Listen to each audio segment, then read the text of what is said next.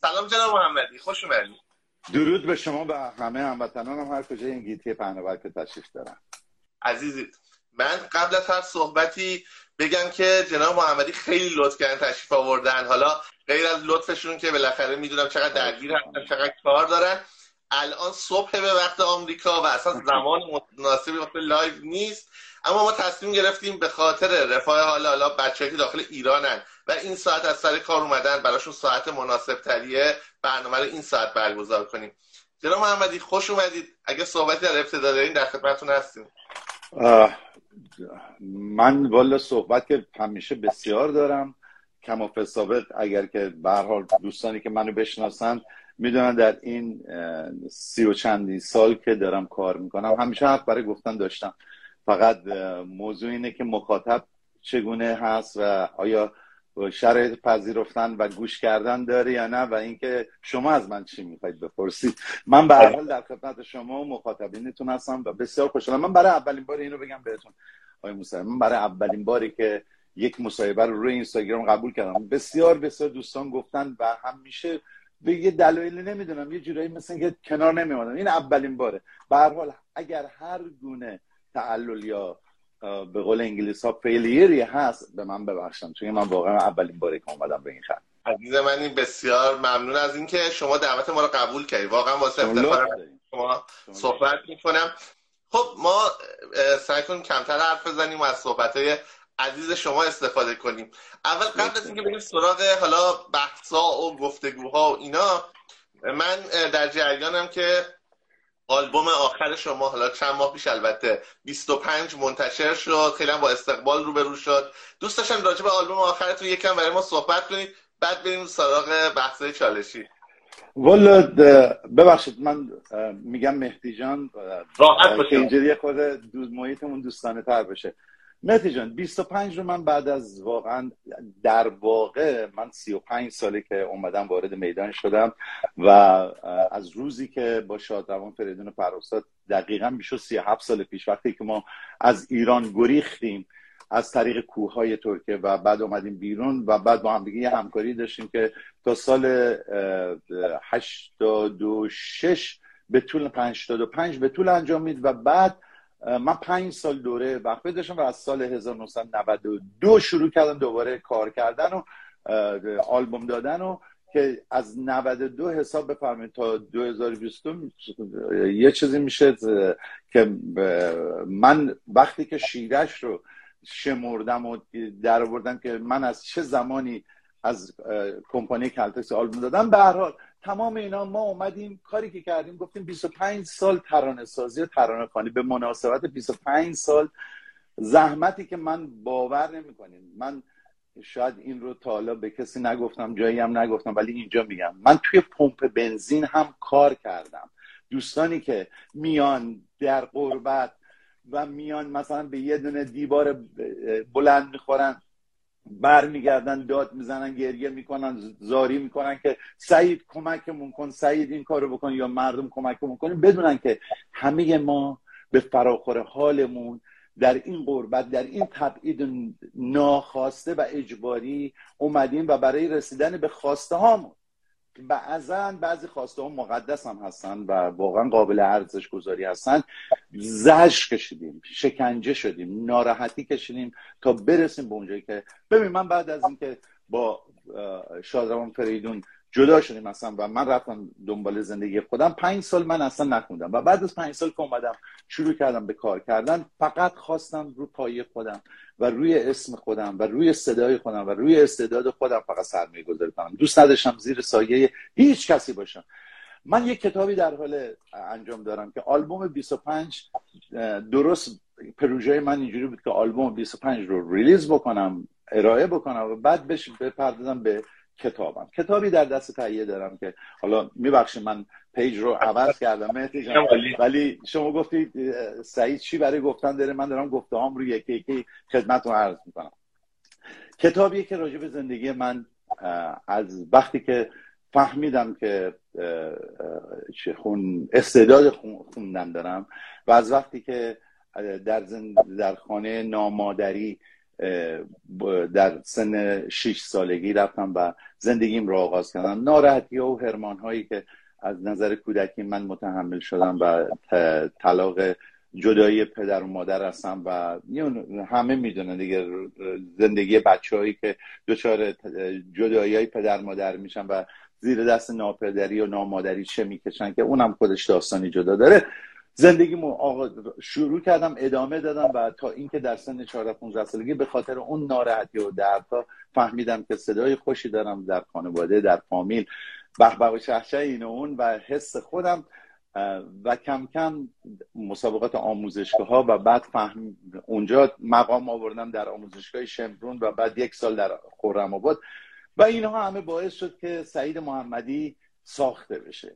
برای همه بچه‌هایی که میافتن تو کار هنری از یه جایی شروع میکنن و همینجوری ادامه پیدا میکنن و آرزوم این بود که یه کسی رو ببینم، یه کسی رو بشناسم، به قول خودمونی بگم پارتیمون بشه، کمکمون کنه این استعداد رو شکوفاش بکنیم.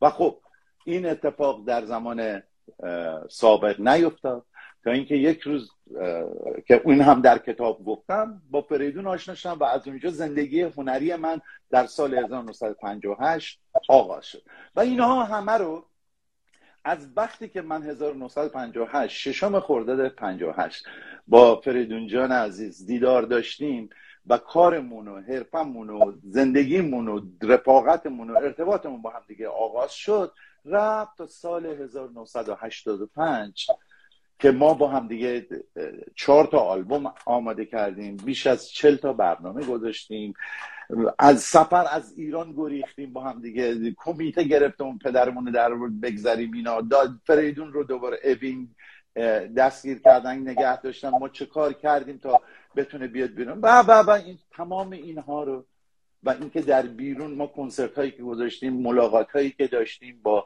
از مجاهدین بگیریم تا خدا بیامرز ارتش بود اساری و حجبر یزدانی و رضا پهلوی و شاهزاده رضا پهلوی و شهبانو فرا و همه اینها در اون کتاب نوشته داره میشه. میگم نوشته داره میشه به خاطر اینکه نمیشه انجام شده، با دوست همکاری که خانم سمیرا کمکم میکنه داریم ادیتش میکنیم و به زودی آماده خواهد شد و انتشار پیدا خواهد کرد. این رو گفتم که دوستان همش و همواره و هر روز در مورد این کتاب سوال میکنن از من، در مورد فریدون از من سوال میکنن، در مورد مسائلی که در اون اپیزود شرقی غمگین رادیو فردا آماده کرد و یک مقدار واقعیت‌های بسیار زیادی رو گفت ولی یه مقدارم به میخ و به نل زد که آدم‌ها رو دچار یک سرگردانی علامت سوالی کرده، هنگشون کرده و هی میان رو میارن به من و به دیگران. آقا این درسته که اینجوری، این کاشکی که واقعا این صحبت رو رادیو فردا تموم میکرد و در ذهن مردم اینقدر علامت سوال نمیذاشت. ولی خب اونا هم وظیفه ژورنالیستیشون انجام دادن، واقعا بهشون خسته نباشید میگم، کاری که کردن جالب بود. ولی میرسیم به همکنون 25 در اومد. من مهدی جان براتون بگم که آلبوم 25 2 تا چیز رو به من خیلی نشون داد. یکی این که مردم چقدر به خوانندگان لس آنجلسی ارج میذارن و هواشون رو دارن، دمشون گرم. دوم این که ماها چقدر در ایران بیشتر خواستار و طرفدار و هوادار داریم و در خارج از ایران چقدر مردم خودشون رو دادن به جوامعی که درش زندگی میکنن و خودشون رو اصلا وادادن. خیلی میبخشم این کلمه رو امیدوارم بعد برداشت نکنن، ولی معنی واقعی حرف من اینه که اونهایی که در بیرون زندگی میکنن خودشون رو به جوامع وادادن. شاید خود من هم میتونستم یکی از اونها باشم، شاید خانواده من هم یکی باشم، ولی این واقعا کاشکی که اینجوری نمی بود. دلیل همینه که وقتی که شما یه ایرانی رو اون طرف خیابون میبینی روتون برای میکنه میگه هاش هاش نظر بفرمایید ولش کن اون ور نگاه کن و این باعث شرمساریه. ولی در داخل ایران این آلبوم با موفقیت بسیار بزرگ، حداقل از نظر من بیش از 1.5 میلیون دوستان من به من گفتن، یا شاید فکر می‌کنم 1 میلیون و مثلا 200,000 تا دانلود داشته از سایت های فری. این هم جای تأسفه که ما هنوز در کشورمون یه هنرمند باید از گوشتش بکنه و ازش غذا درست کنه و بده و دیگران گوشت تن روح و حس اون هنرمند رو میکنن بدون که فکر کنن که این هنرمند از کجا باید زندگی کنه. این هنرمندی که میاد صدای وای ایرانا میکشه و فریاد وطن وطن میکنه، از اون ور که تو لس آنجلس قیچیش میکنن، از تمام کنسرت رو باز میدارنش و مافیای جمهوری اسلامی تمام راههای اقتصادیشو برش میبنده، از اون ورم در داخل ایران یک قرون پول در نمیاره، از کجا باید زندگی بکنه؟ ولی خب این داستان ها بماند. امروز برای این نیست که من اینجا بخوام ناله و شکوه بکنم، بلکه که اینجا هستم در آموزشکده توانا، اگر اشتباه نکنم، در این صحنه هستم که امید بدم، در این صحنه هستم که به دوستانم بگم که من به عنوان یک هنرمند چه تعهداتی و چه مسئولیتایی رو به دوش دارم میکشم و انجام میدم و من واقعا خوشحالم. شاید که اگر داریوش اقبالی بزرگ، خواننده سلبریتی بزرگ ما و خواننده پیشکسوت ما، بعد از 43 سال تصمیم میگیره بالاخره بیاد و یک کلمه حرف بزن راجع به ایران، این باعث خوشحالی کسانی مثل منه که عین این 43 سال زحمت کشیدن، رنج کشیدن، از تمام امکاناتی که لیاقتشو داشتن و استحقاقش داشتن ازشون گرفتن، بریدنشون، ولی اینا یادشون نرفته که برادرشون رو کشتن، یادشون نرفته که دوستاشون رو داغ و درفش کردن، یادشون نرفته. به قول برشت، من همیشه اینو میگم، به برشت شاعر بزرگ آلمانی میگه که اومدن نیروهای هیتلری، دموکرات ناسیونال بودن دیگه، میگه اینها اومدن همسایه دست چپی منو گرفتن.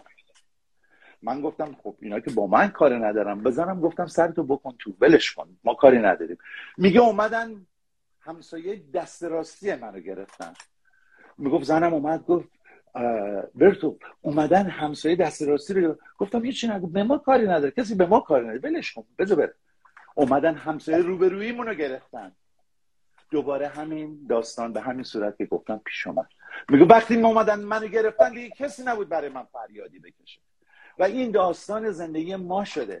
ما چقدر باید بایسیم و نظاره‌گر باشیم که بیان همسایه دست راستی و دست چپی و پشت سری و جلو سری و دوتا اونوری و دوتا اینوری رو بگیرن و ما هنوز پی این تصمیم باشیم. من 3 سال پیش وقتی که داستان آبان 98 پیش اومد، مهدی جان، اومدم و یک ترانه خوندم به اسم آبان خونی. خیلی از شماها، من الان یک، به قول انگلیسان میگن handful of songs، من handful of song یعنی یه بغل پر ترانه پاتریوتیک، ترانه ملی میهنی و اعتراضی دارم، میخونم، پخش میشه یه بار ولی دیگه پخشش نمیکنن، برای اینکه نمیذارن پخش بشه، برای اینکه نمیخوان پخش بشه. ولی من یک آهنگ 6-8 میخونم، گل باغم تو کردی، 24 سال هر روز صبح که بلند میشم 10 نفر استوری برای من میکنن. چرا؟ به خاطر اینکه پخش شد، دوست دارم. نمیخوام ایراد بگیرم که چرا اونو پخش میکنن، ولی ایراد میگن چرا اینو پخش نمیکنن. و این داستان زندگی ما. من این آهنگ ها رو خوندم، آماده کردم و دنبالش هستم که بیشتر پخش بشه. 3 سال پیش اومدن آبان 98 ترانه راجع به همه هموطنای من که اونجوری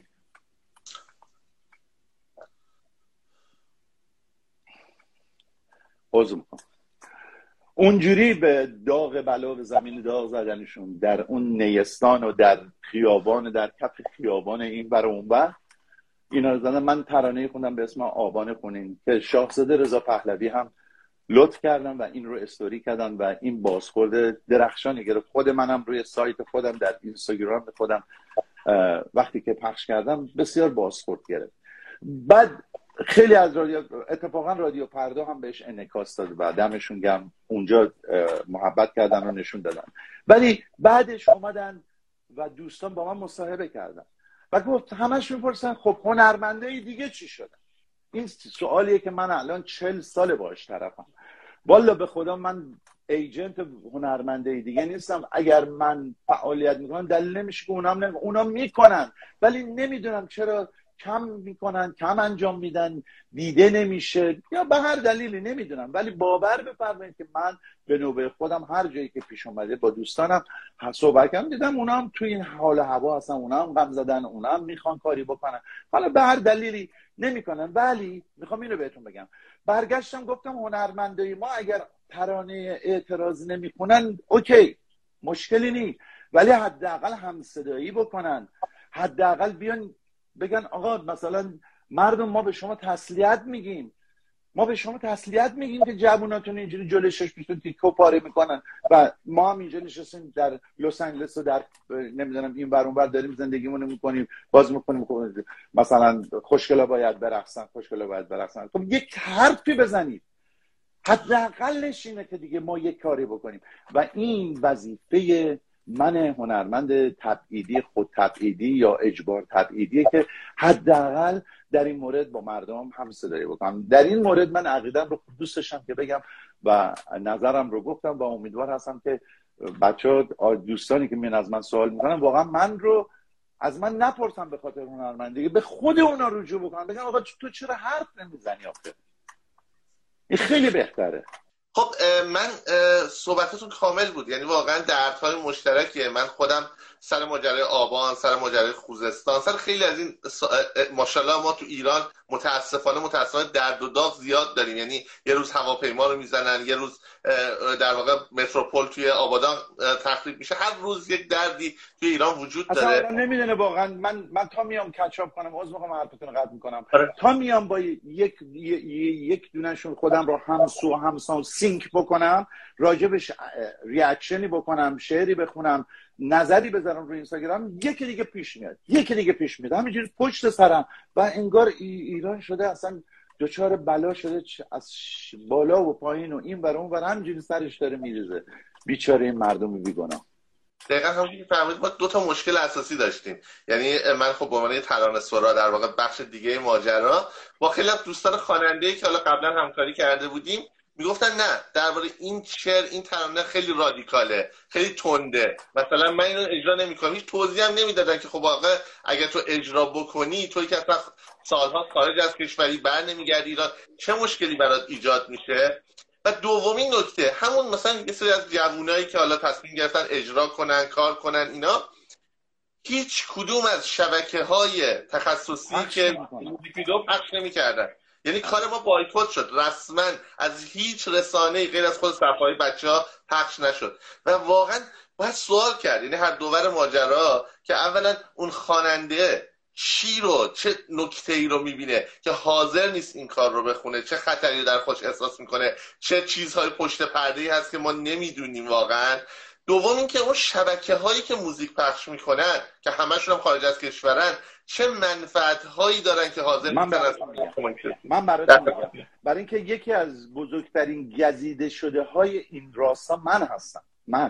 شما فکر کنید چطور میشه خواننده 20 تا آهنگ هیت داشته باشه در عرض 25 سال 30 سال که خوانندگی حرفه‌ای کامرشیال برای خودم کردم، حرفه‌ای اومدم خوانندگی کردم، گفتم آقا من خواننده هستم، هیچ کار دیگه هم نمی‌کنم و کنسرت میذارم، برنامه خصوصی میرم میخونم، کلاب میرم، نمیدونم عروسی میرم، بگیره همه خواننده هم دیگه، باید پول در بیارم زندگیمو بگردونم. آهنگسازی کردم، ترانه‌سرایی هم در کنارش کردم. ولی چی میشه که اینجوری میشه؟ داستان اینه که اون کنسرت گذار، اون شبکه که داره کار میکنه، اینها خودشون در بیزنس هایی دست دارن و در بیزنس هایی دخیل هستن که این بیزنس ها آخرالامر زیر کنترل جمهوری اسلامیه و این جمهوری اسلامی مارموز همه جا میره و تمام سرنخهای اینا رو داره و هر جا که اینا حرکتی میکنن که باب میلش نباشه ممکنه یا راه اقتصادیشون مثل من و همسال من ببنده، یا اینکه براشون دردسر درست کنه، یا اینکه برای یه دونهشون میاد بزرگ مثل فرخزاد دیگه کشن که دیگران همه حساب کار خودشونو بکنن، یا میاد یکیشون همچین میگزه که اونای دیگه حساب کار خودشونو بکنن و این کارو نکنن. و اینجاست اگر که ملتی وایسه پای حرفش و این داغ و درفش رو به جون بخره. من نمیگم، انتظار ندارم کنار گود بشینم بگم آقا لنگش کن به قول معروف. من نمیگم که مردم باید این کارو بکنن مهدی عزیز، ولی دارم تعریف میکنم از نظر خودم که به داوری من چگونه ما میتونیم از پس ابلیس بر بیایم، اونجور که ابلیس اگر ما رو گزید ما هم بتونیم مقاومت کنیم و درد و نمیدونم رنج این که حالا فردا رنتم رو چه کار کنم، حالا پیمنت ماشینمو بدم رو نداشته باشیم، که بخوایم به جای اینکه بریم ماهیگیری کنیم بریم ماهیگیری رو یاد بگیریم، به جای اینکه بریم ماهی بخریم ماهیگیری رو یاد بگیریم. یعنی اینکه وایسیم تا آخرش، وایسیم روی پامون و بدونیم که اگر ما مقاومت بکنیم و بیستیم، اینو بهش میگن نهضت مقاومت. یعنی که مردم به هم دیگه کمک بکنن. حالا من خارج از ایرانم، اگر یک ماه پول رنتمو نتونم بدم کسی نمیاد کمکم بکنه، ولی برادر من، خواهر من، شما که داخلی، میدونم الان میگه ای بابا سعید نمیدونی ایران داخلش چجوری، میدونم، ولی بازم 4 تا فامیل هست، 4 تا بزرگتر هست، 4 تا رفیق هست. اگر اینها همه در اون حال هوایی که سال 57 وقتی که خمینی میخواست بیاد اینجوری مردم به هم دیگه پشت میدادن، هوای همدیگه رو داشتن، اگر ما مردم به اونجا برسیم که بتونیم به همون صورت پشت همو داشته باشیم، هوای همو داشته باشیم، پناه همدیگه باشیم و دل همدیگه رو دریابیم، به جای اینکه بخوایم همش دست و جیب همدیگه بکنیم، شاید اونجوری بتونیم از پس ابلیس بر بیاییم. این حرف منه. عزیزی یه چیزی هست، حالا یه گله هم از اون ور از هنرمندا کردیم، یه گله هم از مخاطبا بکنیم. خیلی از دوستانی که داخل ایرانن با تمام فشارها، سختی‌ها، آزارها، میبینین آبان میان تو خیابون جلوی گلوله میستن، چی میکنن، اما من میبینم خارج از کشور دوستانی که اینجا هستن پناهنده سیاسی هستن، پناهنده اجتماعی هستن، حتی از کنسرت هنرمند مورد علاقه خودشون حمایت کنن، حاضرن فلان خواننده‌ای که با رانت سپاه اومده تو اروپا کنسرت گذاشته رو برن از ایران اومده، اما اینجا هنرمند مستقلی که به خاطر اون حرف زده وای نمیستن، یه پستی که از مردم حمایت کنن نمیان تو صفحه‌شون بذارن. این برم هست متاسفانه مشکل. همین رو عرض کردم که ما همش افتادیم متاسفانه یک دوره‌ای شده.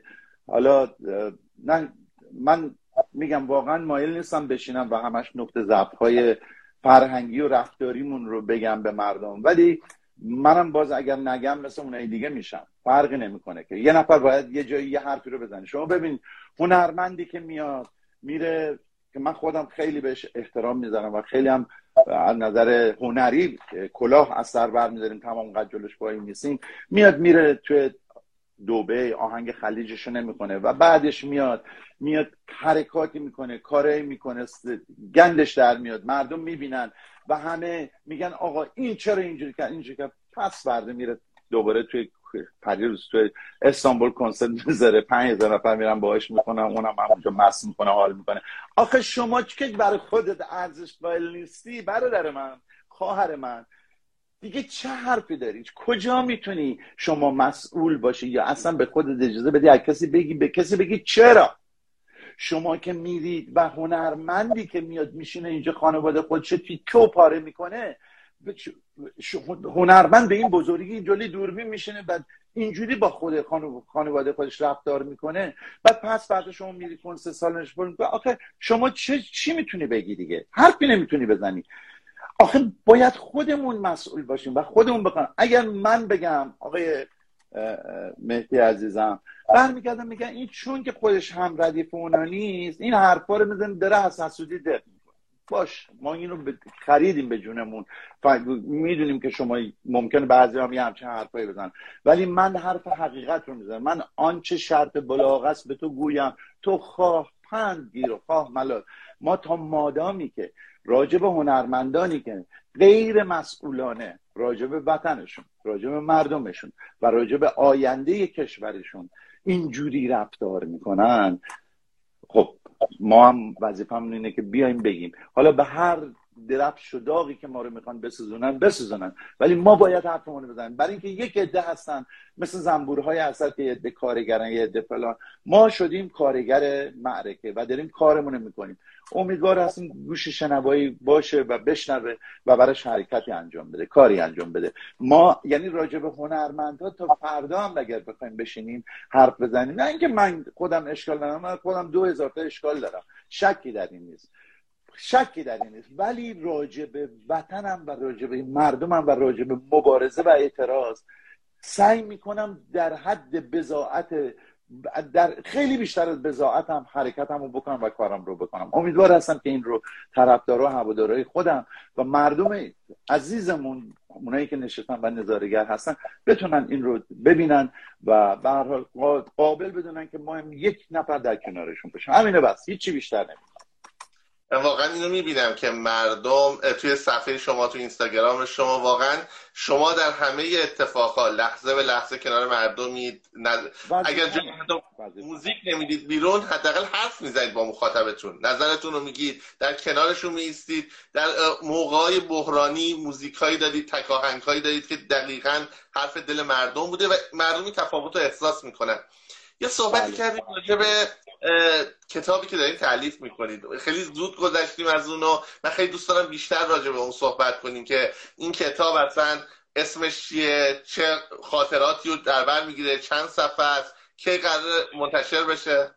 بله، این کتاب رو من به یاری یک خانم نویسنده‌ای که نویسنده جوانی که چند تا اثر از خودشون دارن و اومدن و با من همکاری رو شروع کردن. من می نویسم به اون مثل داستان می نویسم و انقدر نوشتم باور کن دستم درد گرفته از بس نوشتم و ایشون این کار ادیتوریال میکنه، کار ادیتش میکنه، ویراستاری میکنه و بعد به من برمیگرده و همینجوری داریم میریم جلو.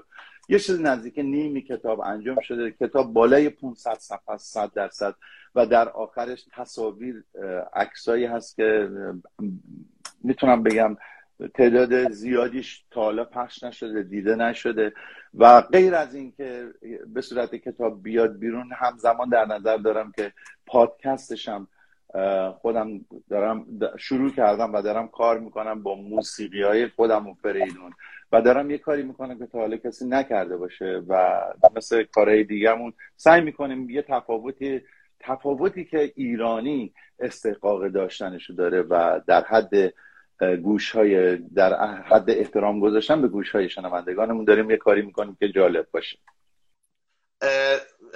فعلا که آماده نیست که بخواید سطرهایشو برای ما بخونید، بالاخره آشنا بشن مخاطبای ما با این کتاب؟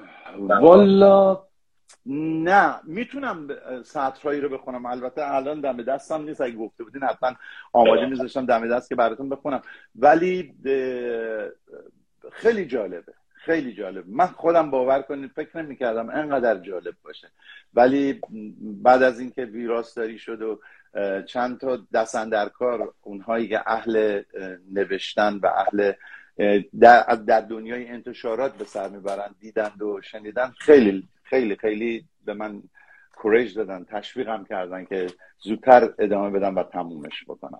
مشتاقانه منتظر انتشارش هستیم و امیدواریم که بشه. حالا ما که داخل خارج از ایران تهیه میکنیم، امیدوارم راهی باشه که تا اون موقع در واقع مشکلات حل شده باشه که بتونن مردم داخل ایران تهیه کنن. آمین. ببین کتاب تهیه کردن و منتشر کردن برای آمار میگه، من نمیدونم، ولی آمار میگه که متاسفانه در ایران هممون میدونیم میگن که ایرانی ها کتابخون نیستن. خب خیلی کار رو مشکل میکنه برای آدم، شکی نیست، دل آدم رو خالی میکنه. ولی ما کتاب‌هایی داشتیم که مردم یک دفعه خواستن، علاقه داشتن بهش و خواستن بدونن و میدونم که راجع به این کتاب علاقه وافری وجود داره که مردم بخوان بدونن و بخونن. امیدوار هستم که این استقبال بکنن. من دارم برآورد میکنم کار، ولی ساده پیش نمیره، کار سریع پیش نمیره، مثل آلبوم تهیه کردن اصلا نیست. کاریه که تلاش مستمر میخواد و وسواس کار نوشتن و اصلا اینجوری نیست که شما بنویسید از اون وقت چاپ بشه بیاد زیراکس نه، اینجوری نیست. باید بره. بعد من و ادیتورم ویراستارم اصلا دیگه دور هستیم و من باید بفرستم برای ایشون وقت کنه، ویراستاریش انجام بده، دوباره برگردونه به من. اینا یه خود وقت میگیره و نوشتن خود این همه خاطره 10 سال خاطره است دیگه، خودش خیلی وقت میگیره، خیلی زمان میبره. ولی ما داریم برآورد میکنیم که سال دیگه این موقع، یعنی 1 سال دیگه این موقع، به امید خدا انتشارش بکنیم، منتشرش امیدوارم، منتظر هستیم. حالا شما در مورد این کتاب صحبت کردید، حالا فکر کنم علاوه بر اون جنبه خاطرات و شیرینی شد، زبان واقعا شیرین شما که همیشه هست و قلم توانایی دارید، یه سند تاریخی هم هست در مورد بعضی از اتفاقات، بعضی از ماجراها که حتی میتونه به عنوان یه منبع مورد استفاده قرار بگیره. خیلی مهمه. 100% آقای موسوی، 100% همینطوره. اصلا جنبه‌های داستانی و خاطره تعریف کردن ایناش یک طرف، جنبه‌های استیتمنت هایی که در واقعیت وجود داشته و مردم ندیدن و خیلی براشون حائز اهمیته، چه از نظر روانی و روحی، چه از نظر اجتماعی، چه از نظر رفتار اجتماعی و سیاسی، به چه از نظر جنبه‌های خود سیاسی که حرکت‌های من و فریدون الان در این رود مال هر کاری من و رفتار من زیاد برای مردم فکر نمی‌کنم حائز اهمیت آنچنانی باشه که مال فریدون هست، چون فریدون دیگه در بین ما نیست و من دارم یک وظیفه بسیار خطیر و مهمی رو انجام میدم و باید اون واقعیاتی که وجود داشته راجع به فریدون رو بیام بگم. و من همونطور که شما، من آدم ناشناسی برای جامعه ایرانی که نیستم، که من 30 سال اومدم بارها نشستم جلوی این دوربین، در چشمان من شما نگریستید و من حرفامو زدم و میدونید با چه تیپ کاراکتری دارین شما دیل میکنین، چه تیپ کاراکتری داره این مسائل رو براتون تعریف میکنه.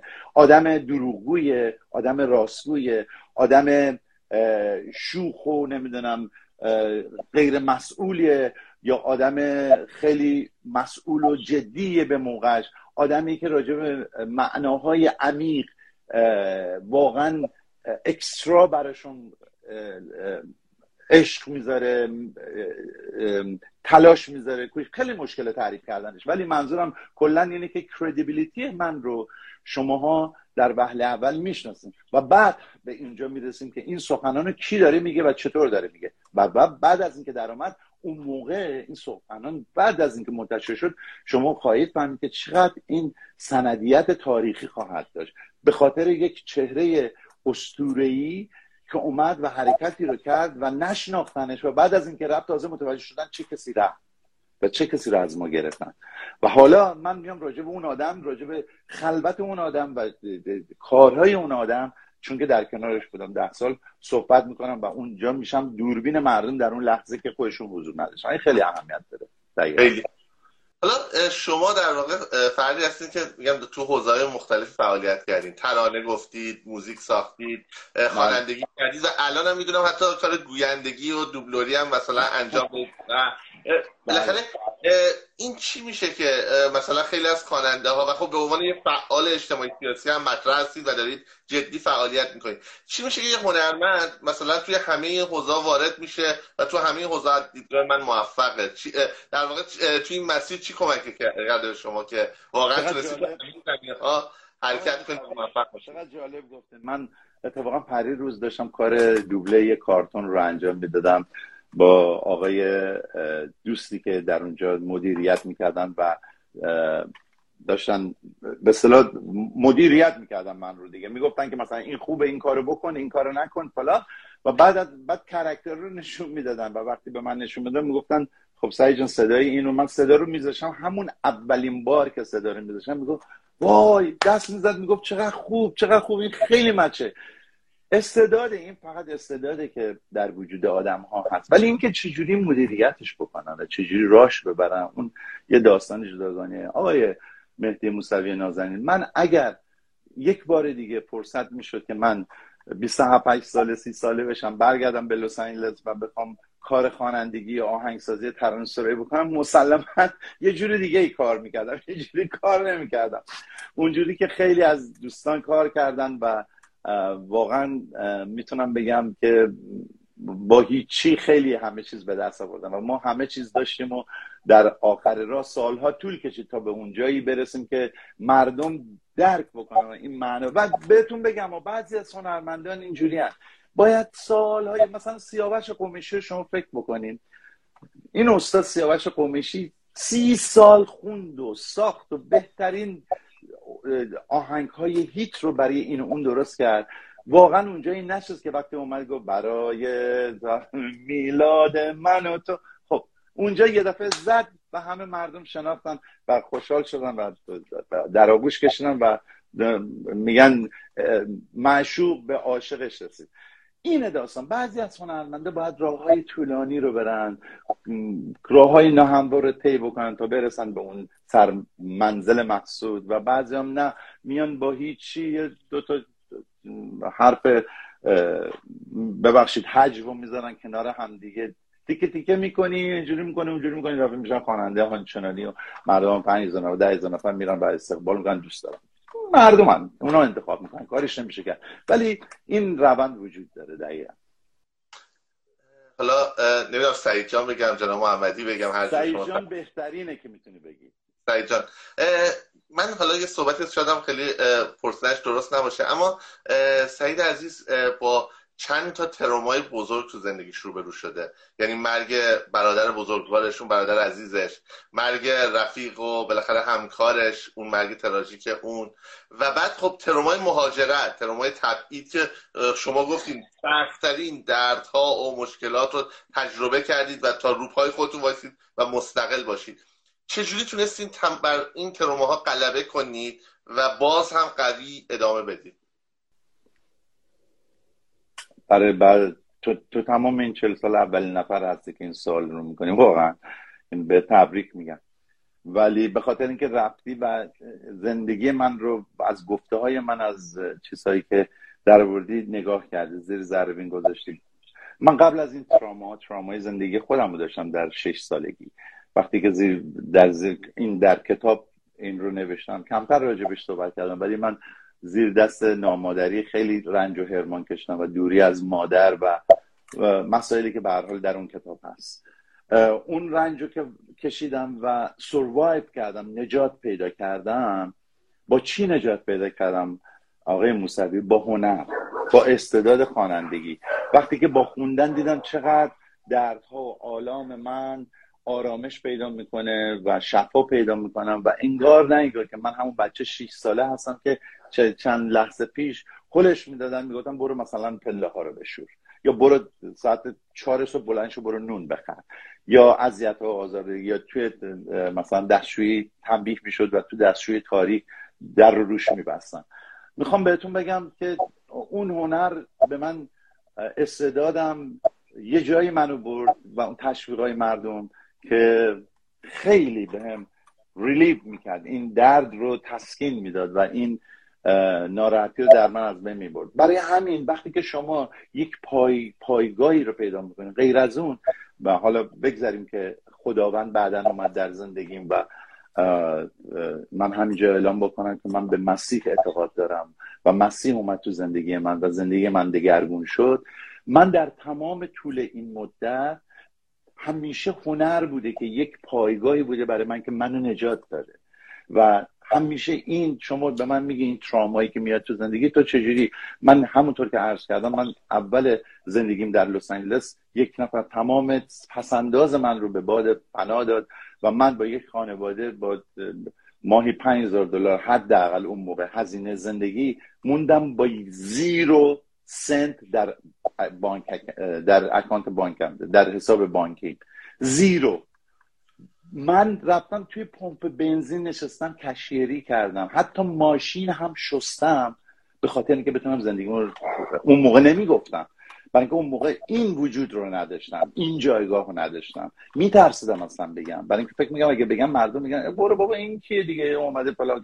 ولی الان میدونم که وقتی میگم مردم میفهمن که پس من چه سختی رو کشیدم تا حداقلش این بوده که به هر حال بعد از 30 سال هنوز سعید محمدی هستم. نمیگم بزرگم کوچیکم، اصلا به اون کار ندارم، سعید محمدی هستم و صادقانه برای مردم قدم برمی‌دارم و این حرمان ها، این رنج ها رو به عشق اون هنری که برای اون مردمی که تشویقم کردن، به مهر دادن، عشق دادن، دست دادن.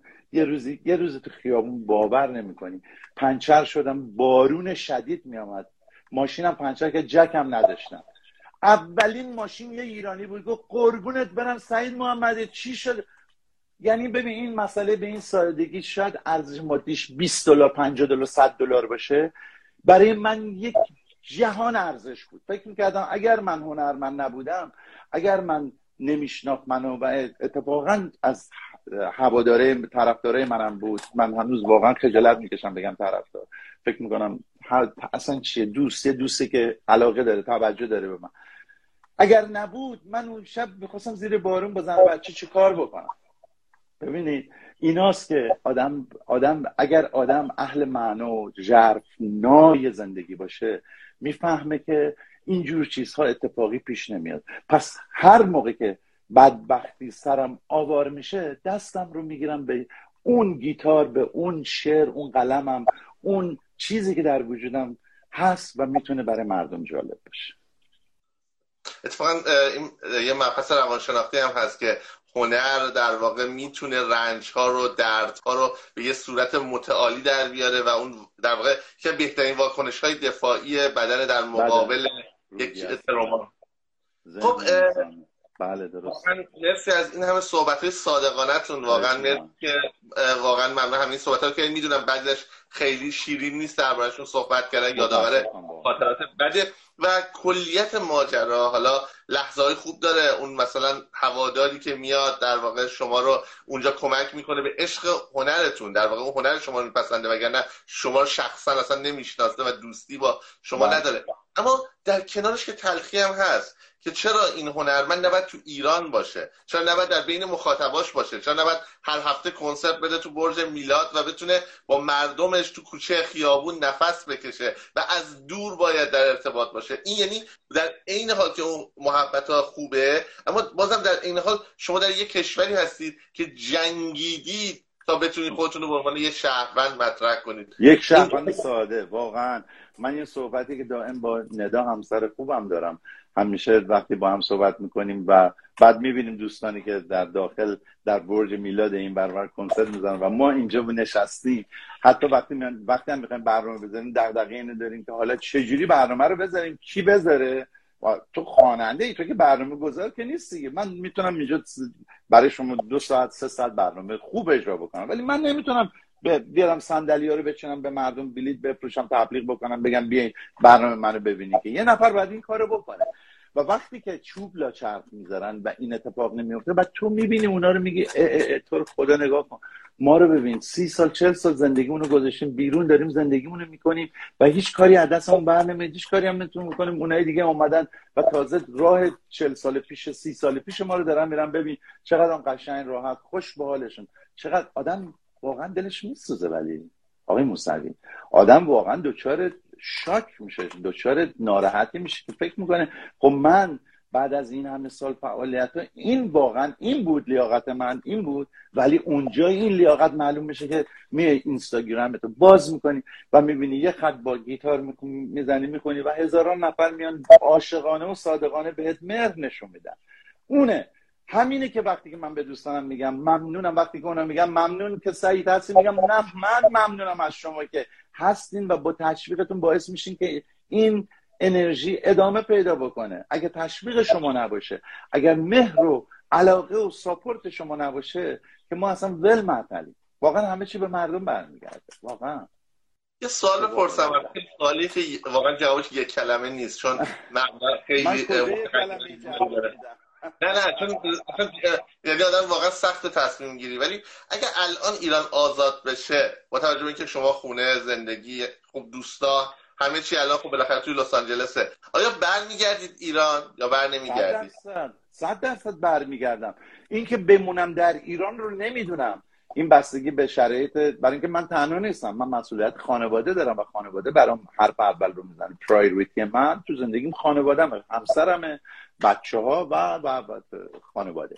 ولی من دارم الان 40 ساله دارم صبح به صبح وقتی که بچه‌ها زنگ میزنن آقای موسوی به من میگن چطوری، میگم مشغول شنا در اقیانوس زندگی، یه قلوب آب و یه قلوب نفس. این لاین من همه میشناسن دوستانم و واقعیته. ما هممون مشغول زندگی. من یک عمر دارم تلاش میکنم، جزو معدود هنرمندان لس آنجلس هستم که حتی خود برای بچه‌ها هنرمند اینجا حوصله‌شون از دست من سر میره. میگم برو بابا تو اصلا چی میگی، تو یه جای دیگه ای اصلا بل معطلی مثلا اینجوری به من. ولی من میدونم که من جای خوبی هستم و خیلی هم بهش میبالم. ولی میخوام بهتون بگم من سی و اندی ساله که در تلاشم که مملکتم برگردم. اگر مملکت من آزاد باشه همین واقعا از سایه خواهم برخواهم گشت، اصلا شک نکنید. ولی اینکه حالا در اونجا بمونم و زندگی کنم یا نه اون مسئله جداگانه ای. خیلی هم وقتتون رو گرفتیم. حالا یه سوال آخر بکنم. خیلی میدونم صبح اونجا هم هست و واقعا من شرمندم که میگم بعد موقع بکنم. کاری هست که در دست انتشار باشه، ترانه‌ای غیر از حالا کتابتون، موزیکی در واقع بخواد حالا در مرحله شکل‌گیری باشه یا آماده باشه، در موردش صحبت کنید و خبرش رو بدید به ما. 100%. متأسفانه یه سوالی که خیلی منو رنجم میده اینه که دوستان میرسن به من میگن خیلی وقت خبری ازت نیست. این اصلا انگار مثلا یک آب سرد یخ میرزن رو من که میگم من دیگه باید چیکار بکنم که شما ببینید. خب ولی نه تقصیر منه نه تقصیر اون دوست منه، به خاطر اینکه دنیا وضعیتش عوض شده. مردم دوچار این تلفنه هستن دستشون. صبح طرف میخواد بیاد ببینه من چه آهنگی مثلا میگم، علاقه‌مند هستم به کارهای سعید و محمدی، علاقه‌منده، میاد صبح میزنه سعید، به جای سعید مثلا 10 تا اسم دیگه میاد بالا. یه دفعه میبینیم یه دونش زدیم مثلا ویدیو جدید، میگه بذار اینو ببینم، میزنه ویدیو جدید، تموم شد، رفت توی دنیایی اصلا یادش میره که سعید با سعید چه کار داشت. میخوام اینو بهتون بگم، ما دوچار یک کنترلر راه دور هستیم که رسیورش تو دستمونه و اون تلفنمونه و دنیای ما تحت تاثیر افعالیه که اکشنایی که کسان دیگه بر ما دیکته میکنن و هیچ تعجبی هم نداره که شما نمیفهمی که خواننده محبوبه یا هنرمند محبوبه چه فیلمی رو بازی کرده یا چه آهنگی رو خونده، برای اینکه اصلا آف میشی، از داستان آف میشی. ولی من همواره دوستانی که به من علاقه دارن و به کارهای من گوش چشم دارن بدونن من اصلا آدمی هستم که هایپر اکتیویتی دارم. من اصلا اگر فعالیت نکنم میمیرم، ناراحتم، دچار رکود ذهنی میشم و اصلا دیپرس میشم. من چند تا کار جدید کردم، واقعا محشره، واقعا بهشون علاقه دارم، واقعا در این سن بهشون میبالم که یه همچین کارهایی کردم. 2 تا آهنگ اعتراضی خوندم، یکیش با ارکستر بزرگ 60 نفره لایو، همه چی لایو و حالا به موقع اینفورمیشن شد میدم به محض اینکه ویدیوش آماده بشه. و یکی هم یک آهنگ سافت راکه که اونم اعتراضیه و بسیار بسیار زیبا شده این آهنگا و واقعا نمیتونم واقعا خیلی سخته وقتی آدم یه کاری رو درست میکنه و فکر میکنه او مردم باید اینو بشنن و نمیتونه ریلیزش بکنه. چرا؟ به خاطر اینکه هنوز امکانات انتشاری خوب، امکانات خیلی رو راست بگم، باید برای اینا موزیک ویدیو درست بشه تا به چشم بیشتری برسه. اگر موزیک ویدیو درست نشه متاسفانه میاد 1-2 بار 10 روز پخش میشه، بعد از یاد ممکنه بره. و من اهتمام و سعی و تلاشم اینه که با دوستان همرزم و همسنگرم یه کاری بکنی که برای این ویدیویی ساخته بشه که احتمال خیلی زیاد توانا در این راستا داره کمکم میکنه و به احتمال خیلی زیاد با دوستانی که هنرمندانی که در توانا در دستن در کار هستن بتونیم به نتیجه خوب برسیم و موزیک ویدیوهاشو درست بکنیم. و 2 تا کار غیر به اصطلاح اعتراضی عاشقانه دارم که اونها هم جزو افتخاراتم شده و مطمئنم که برای مردم خیلی جالب خواهد بود. و این 4 تا کار رو من در عرض این چند ماهه کردم، کار بدی نکردم به خدا، کاری قبلا کردم. این پرکاری و اینکه همیشه در واقع تو عرصه حضور دارید و فعالیت مداوم شما همیشه همه میگن، یعنی فکر کنم اگه کسی حالا نمیگه واقعا اصلا مخاطب حرفه‌ای موسیقی نیست. بله. یه نقدی که حالا یه سری من دیدم مخاطبا میکنن، نقد که نه، در واقع سوالی که بیشتر میکنن اینه که مثلا سعید محمدی دو وجه داره، یه وجه خواننده اعتراضی، خواننده سیاسی، و یه وجه خواننده که موزیکای شاد میخونه، موزیکایی که در واقع پر انرژیه. از دیدگاه من این دوتا با هم دیگه تضاد ندارن. حالا خود سعید محمدی دوست دارم دربارش صحبت تو، چه سوالیه که میکنن گاهی من میبینم. اینم سوال بسیار جالبی بود که کردیم، بازم در این راستا هیچ کس تا حالا همچین سوالی نکرده بود که خوشحالم شما عنوان کردید. ببین خیلی خوبه که من جزو معدود هنرمندانی هستم که این دوتا بچه بسیار متمایز و نزدیک به هم سعی کردم همینجوری توی پارالل با کاریر هنریم طی تمام این سالها به موازات شغلم بیارمشون جلو. خب و همدیگه مسلماً صدمه زدن، مسلماً برای اونایی که دشمنانی که می‌خواستن بهانه بگیرن و بگن آقا میرفتن، مثلا میگم اگه کنسرت بزرگی بود می‌خواستن من رو بذارن، میومدن میگفتن بابا این سیاسی، اینو ولش کن، این حرفای آنچنانی میذاره، ولش کن اینا. خب اینا صدمه میزنه. خیلی رو راست من اصلا دیگه ترسی از چیزی ندارم، بیان اصلا نمیدونم هر کاری میخوام بکنن، من ترسی دیگه ندارم، حرفام رو خیلی رو راست میزنم. و اون یکی هم اگر در جامعه سیاسی اعتراضی شاید نمیدونم وجود داره که آقا ولش کنه اونو مطرب بیاریم برای چی فلان، میتونه این دوتا باشه. ولی به قول انگلیسا آقای موسوی عزیز who cares، برام اصلا مهم نیست کی چه فکر میکنه، برام این مهمه که من چگونه میاندیشم راجع به زندگی و من راجع به وطنم چه حرکتی میکنم. و اونجاست که من همش میبینم که مردم چجوری نگاه میکنن. مردم از تو انتظار دارن که اگر داری میخونی گل باغم تو کردی به غم داغم تو که یا هر چی زلیخا موقعش هم که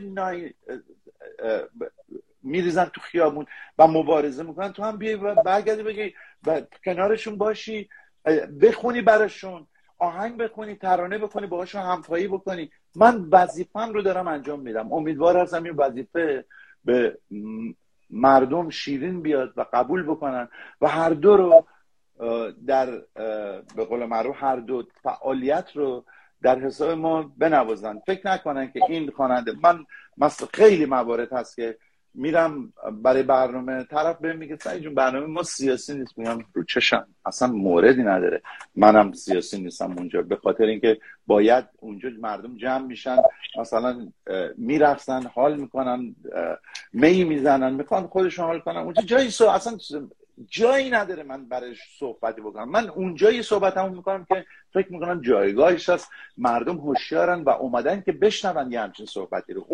اونه که معنی و مفهوم پیدا میکنه. به هر حال حواسمون هست به این دوتا و همینجور هم رعایت میکنیم جلو. عالی. من اتفاقا خیلی خوبه، یعنی هنرمندای مثل شما، مثل مرتضی هم همینجوره. بله دقیقاً هم مثلا در واقع آهنگهایی رو برای لحظه های شادی مردم در واقع دارن، هم لحظه به قول معروف بزنگاه که میشه نمیان کنسرت بدن برقصن، میان در کنار مردمشون وای میستن. خیلی واقعا مهمه، خیلی مهمه. ولی اونایی دیگه که این کارو نمیکنن آقای موسوی به خاطر اینکه میترسن، فکر میکنن صدمه میزنه. اگر مثلا اندی نمیاد این کارو بکنه، حالا کاری ندارم، شاید اندی فکر میکنه من اصلا حضور سیاسی ندارم، مثلا در حد من نیست، یا من خودم رو درش مثلا نمیبینم پیدا، آدم فکر میکنه توانایی ندارم مثلا بیام صحبت سیاسی بکنم. خیلی هستن اینجوری هستن و هیچ ایرادی هم بهشون نیست. ولی اگر آهنگ نمیان وایسن بخونن، اگر نمیان باهات همراهی بکنن، فقط به خاطر اینکه میگن این یه ذره اونجا صدمه میزنه، بعد فلان کنسرت رو از دست میدیم، بعد فلان تلویزیون رو از دست میدیم، بعد فلان پروموتور رو از دست میدیم، به این دلیل یکی هم نیست. اندی مددیان دوست خوب سالیان فوتبال من نیست، فقط خیلی ها هستن اگر پاش بیفته اسم همشون هست و آدم میتونه بگه. ولی چه فایده داره؟ ما که نیومدیم که میگیم نه ما برای وصل کردن اومدیم، نه برای فصل کردن اومدیم. واقعا من افتخار میکنم اگر همین امروز بدونم اندی عزیزم میخواد با من بخونه، با خودم آهنگشو میذارم، خودم گیتارشو میذارم، خودم شعرشو میگم، خودم مخلصش هم هستم، وای میسم کنارش من میخونم. فقط کافیه دستمون دراز بکنیم و بگیم آقا بگیریم دست همون. بسیار هم درست، عالی. خب من دیگه میدونم نه بیشتر از این مزاحم شما بشم. اگر صحبت آخری هست، اگر نکته‌ای هست که بالاخره میخواین مطرح بشه، ما در خدمتیم و سراپا گوش. حتما سپاسگزار هستم که دعوت کردین از من، سپاسگزار هستم که مخاطبین گوش محترم مخاطبینتون رو در اختیار من گذاشتین که منم صحبتام رو بکنم. من در این لحظه فقط میخوام اینو بگم که واقعا آنطور که انجام دادم و آنطور که هستم به مردم وطنم عشق می‌ورزم، به وطنم بیش از هر چیزی عشق می‌ورزم و تلاش میکنم. من واقعا مخالف دارم خیلی دور و بر خودم که میگن آقا حرف نزن، آقا کار نکن، آقا نگو این کار رو نکن و من دائم دارم میکنم. امیدوار هستم که خطا نکرده باشم و امیدوار هستم که در این راستا روسپید بشم که ایمان من بر اینه که من روسپید خواهم شد و یک روزی این مملکت آزاد میشه، دیر یا زود. ولی یک چیز خیلی مهمه که ما بفهمیم فرق دوغ و دوشاب رو بفهمیم. یکی. دوم، چند وقت پیش یه دونه پست گذاشتم روی اینستاگرام، گفتم آیا برای اسطوره شدن آدم باید کشته بشه، بمیره تا اسطوره بشه؟ فریدون شب‌های بسیاری کنار وایسادیم، ما بعد از برنامه می‌اومدیم بعد زار می‌زد، گریه میکرد از دست مردمی که مسخرش میکنن، مردمی که بهش زور میگفتن یا روزنامه‌نگارانی که در اون زمان بهش زور میگفتن، پول میخواستن ازش تلکه بکنن و بهش نسبتای ناروا میبستن هر جور که بود و زار گریه میکرد. اون آدم وقتی که کشته شد به این وضع فجیع امروز شده یک اسطوره. آیا ما برای اینکه اینجوری شناخته بشیم باید کشته بشیم؟ بعد از اینکه در زندگیمون ما بارها کشته میشیم به خاطر مردممون، به خاطر وطنمون، اما هیچ کس متوجه نمیشه. بعد از مرگمون ولی همه بلند میشن، دست میزنن، هورا میکشن و سوت میکشن برامون، ولی ما زنده هستیم. ما هیچ راهی نداریم غیر از اینکه فرق دوغ و دوشابمون رو بفهمیم. یک. دو، بگذریم از این که دیروز کی چه کار کرده و امروز برای مبارزه با یک دشمن بسیار بزرگ و توانا دست همدیگه رو بگیریم و به همدیگه کمک بکنیم. لطف داشته باشیم به همدیگه، مهر داشته باشیم، از صمیم دل مسیحایی به همدیگه لطف داشته باشیم مثل مسیح.